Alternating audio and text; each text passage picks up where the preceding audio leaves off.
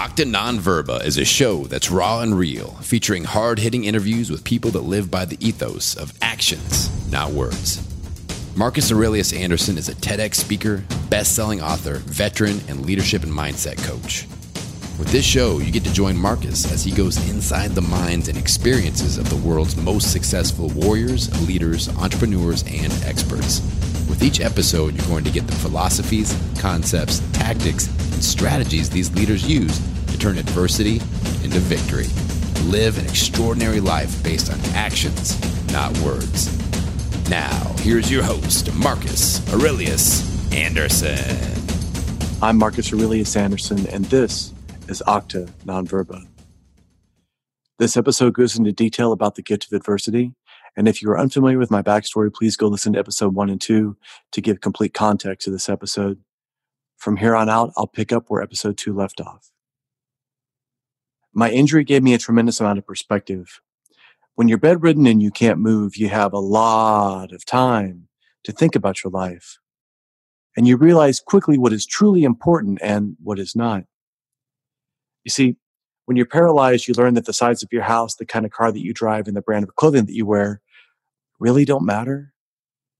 The amount of money that you have in the bank will simply be a number on a computer screen or a slip of paper, and no matter how large or impressive that number may be, it can neither buy you more time nor improve your current physical condition. If all the things that society values are truly without much worth, then I ask you, what really is important? Well, that's a very good question. And that's a question that only you can answer for yourself. So listen closely to the 3 questions that I'm about to ask you, because these 3 questions will change your life. How do I know this? Because these are the questions that I was forced to ask myself, and they changed my life forever. So take a deep breath, listen to my voice, and put yourself in that place. Outside of the obvious hopes of being able to walk and recover fully, if you woke up tomorrow paralyzed from the neck down, what would you wish you would have accomplished with your life? What regrets would you harbor? And if by some miracle you were able to walk again, how would you begin to live your life differently? The things that are coming to your mind right now, these are the things that are truly important to you. These are the things that, if given the opportunity, you would change in your life immediately. These are your answers that matter. In other words, my injury gave me clarity. It helped me realize what was truly important. It made the things that were genuinely my priorities abundantly obvious, letting me drop the superfluous things that were draining my energy, my time, my attention. These things are only a few of the gifts that I received from my adversity. You must realize that adversity is inescapable. It is an inevitability. You see, adversity is a natural law, and like the law of gravity, it doesn't really care about your opinion when you try to lift something heavy, because if you can't handle the weight, that's not adversity's problem. Adversity is the drill sergeant yelling in your face the moment that you step off the bus at basic training. Adversity is the martial arts instructor who humbles you whenever you act without honor, respect, and discipline.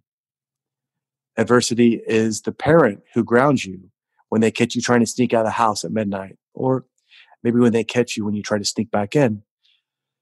But like all of these things at the time, adversity seems incredibly harsh and almost ruthless. Adversity makes you drop everything else you're doing to give it your full, undivided attention. Adversity shows up unannounced at the most inopportune times without apology. Adversity couldn't care less about what you want. It doesn't give a damn about your feelings. And adversity doesn't take no for an answer. Frankly, it feels like adversity hates you. And that's because it does. It absolutely does hate you. But it only hates a certain part of you. What part of you does it hate? The weak part. The physical manifestation of adversity is an adversary, an opponent. And though it may seem counterintuitive at the time, an adversary is often our best teacher. Think about it. An adversary is one of the most honest people you will ever encounter. They wear their hate for you openly on their sleeve. It is impossible to misconstrue their intent. And even though they want to do you harm, at least they're honest about it. Adversity forces you to up your game and play at a higher level. It never allows you to coast or do just enough to get by. Adversity knows your full potential, even if you do not, which is why it kicks your ass when you give less than 100%. The reality is this: adversity offers you no other choice. And when there's no other choice, then the choice is simple. In the end, we are only as strong as the adversity that we overcome. The pain of the adversity will eventually subside, but the lesson will always remain. And that lesson will strengthen you to endure your next battle, this time stronger and wiser than before. Robert Frost wrote famously, "The best way out is always through." And he is absolutely correct. So how can we overcome adversity? By facing it head on. From my experience, I have learned that if you try to escape adversity, it can crush you. By attempting to go around adversity, you may never be able to circumvent its grasp. By trying to avoid the struggle, not only will you have to face the same adversity that you would have initially, but now you'll be forced to do so already fatigued from trying to avoid it in the first place. Trying to avoid adversity would be like trying to avoid the tide while swimming in the ocean. But like the ocean, if you can embrace the tide of adversity, you will eventually learn to let it lift you up. And you can ride the wave to shore unscathed. And in that moment, if you are able, take a good look around. Because the view that you have after you've overcome your adversity is absolutely breathtaking. Adversity is a gift. Embrace it.